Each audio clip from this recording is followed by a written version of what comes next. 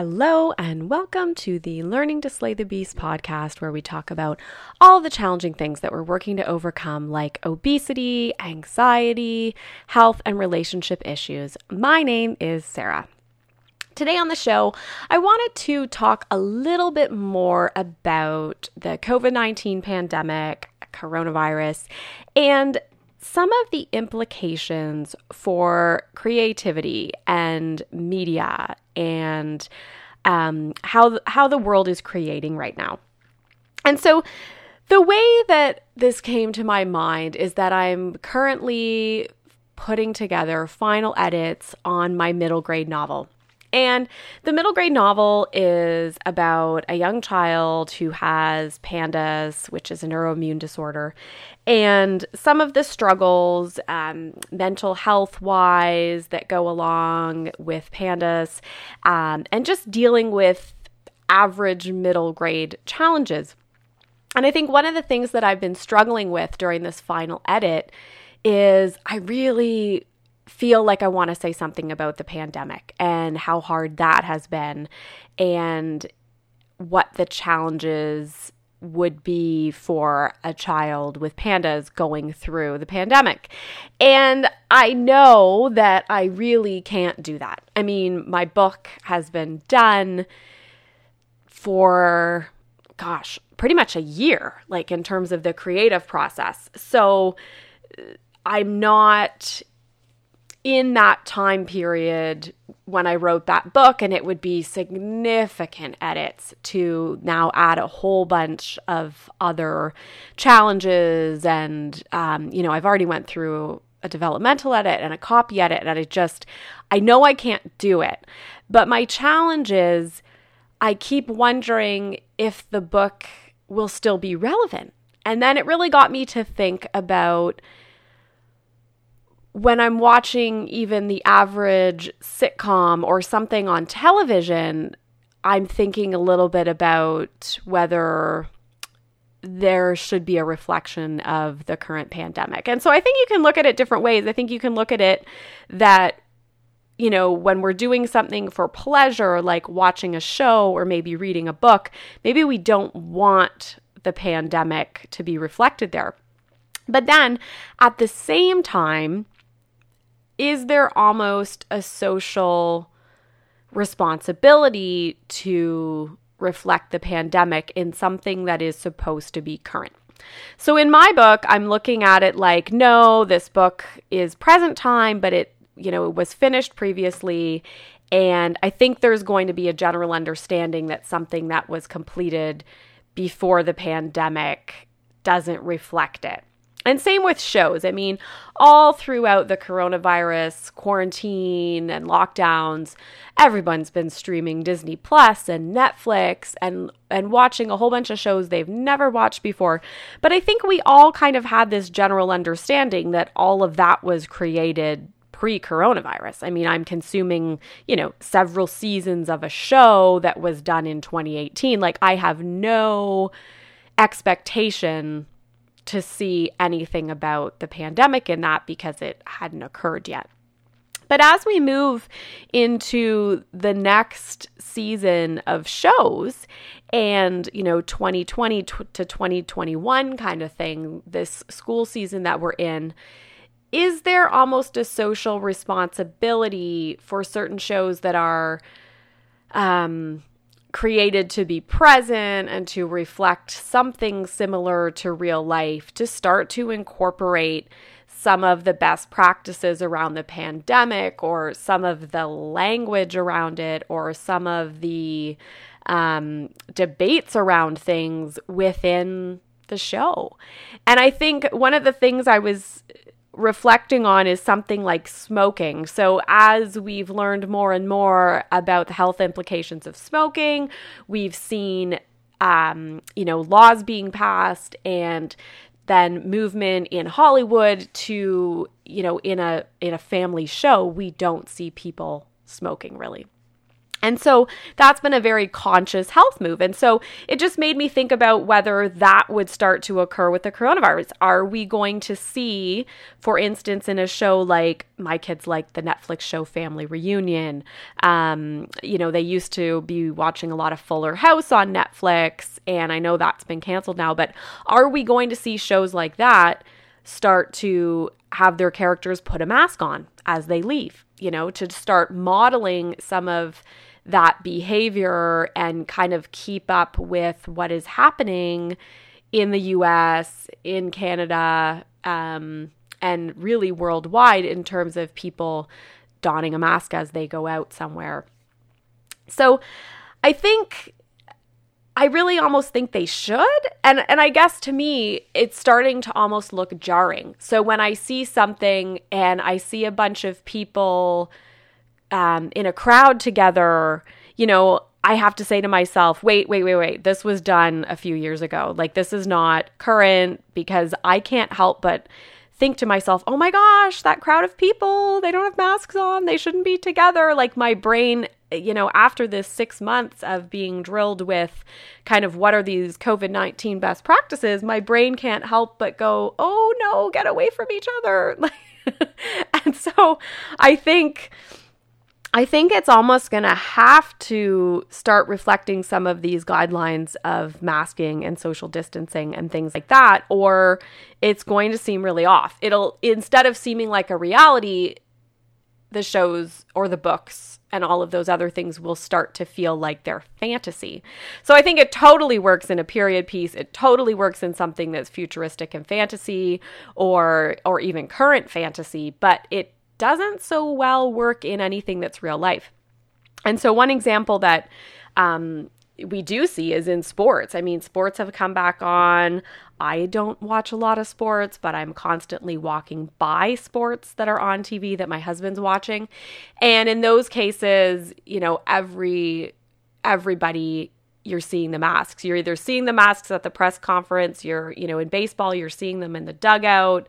My husband had UFC on, and so all of the kind of non-fighting people had masks. The NBA, you're seeing them everywhere. So I think in terms of the social responsibility there, it is there. And obviously that's partly because they're trying to protect the players and they're doing best practices, and it's just being reflected on TV. I don't know that they're necessarily doing it as like a PSA, public service announcement, but it does, in my mind, help, because young people, anybody who's watching the sports, are seeing the mask wearing and they're seeing the modeling. So funny. I came across something that was done for Governor Cuomo in the States, and Paul Rudd, who is, a super funny guy, did a whole public service announcement about, he was spoofing the fact that he's a millennial, and he's really not a millennial because he's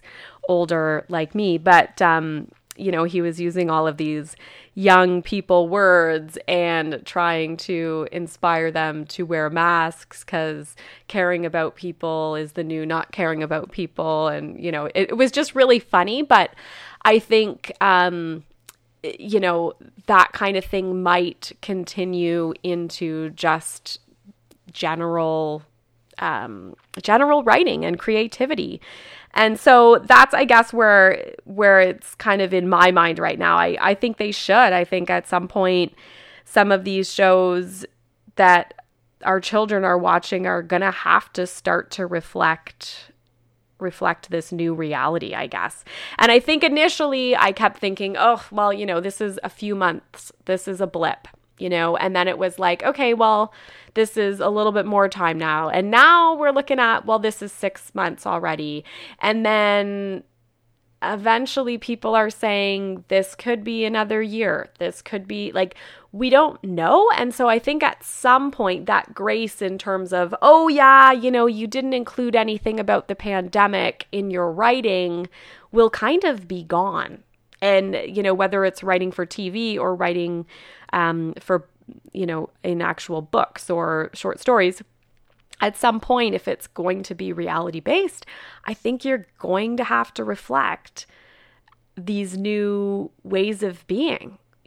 Having a big party is kind of something that wouldn't happen, hopefully, nowadays, if people are following those rules, or a really large wedding, and so it really has made me think about whether it is appropriate to not be reflecting these new habits, because it just doesn't seem realistic. And again, maybe it's a little bit different in the States, but I think here a lot of people are following these guidelines, partly because they're being made into laws, and so it makes sense that it would start to be reflected in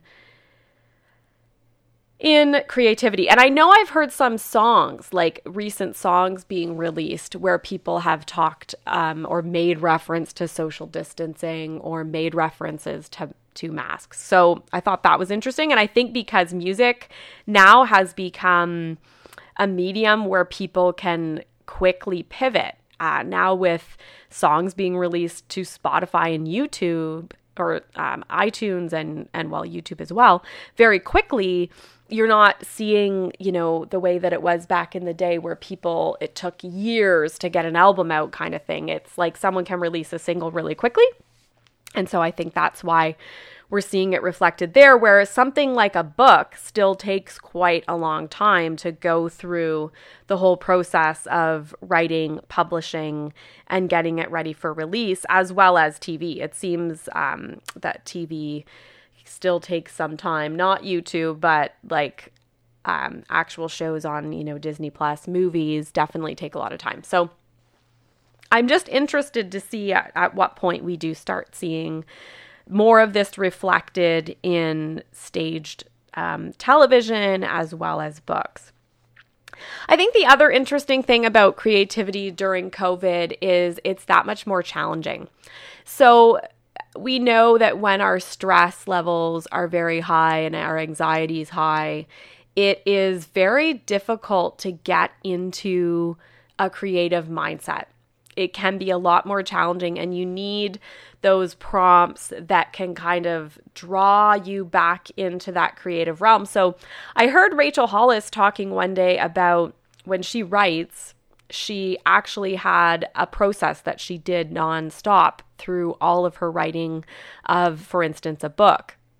And she said that basically she would have the same cup of espresso. There was like few things that she did. She would smell the same scent to always put her in the mind frame of, okay, now I'm sitting down to write. And I thought that was really interesting.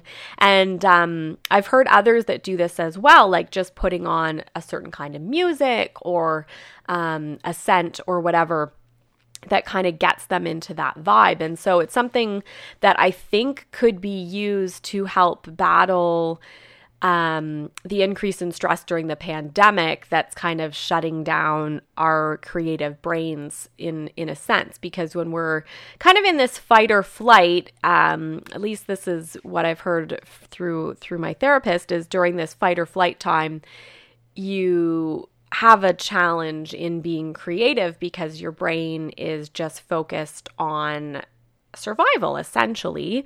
And so until you can kind of get that feeling back of relaxation and not focused on just survival, then we can kind of move into that part of our brain potentially where we can actually be creative. And I might not have gotten that totally right, but that's the way it was explained to me. And so I think that some of these techniques in terms of, having almost like positive triggers for being creative would be helpful in terms of trying to create during the pandemic. Whether it's writing, whether you're somebody who makes your own music, or maybe you felt really stumped even in the kitchen. Like, okay, normally I love to cook and I can't even think of what I want to do. And it could just be because of ongoing stress. right? Which, as I said, we're kind of 6 months into this.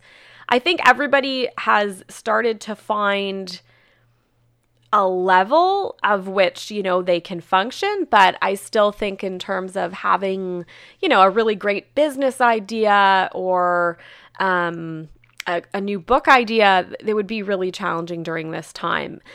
Some of the other ways that I could think besides, using your senses would be exercise and meditation, right? So if you can use meditation to maybe get your mind into that relaxed state, then you may start to see a flow of creative ideas or exercise. I do still tend to, especially when I get into a long run, get more creative ideas or work out some problems, do more problem solving during that time.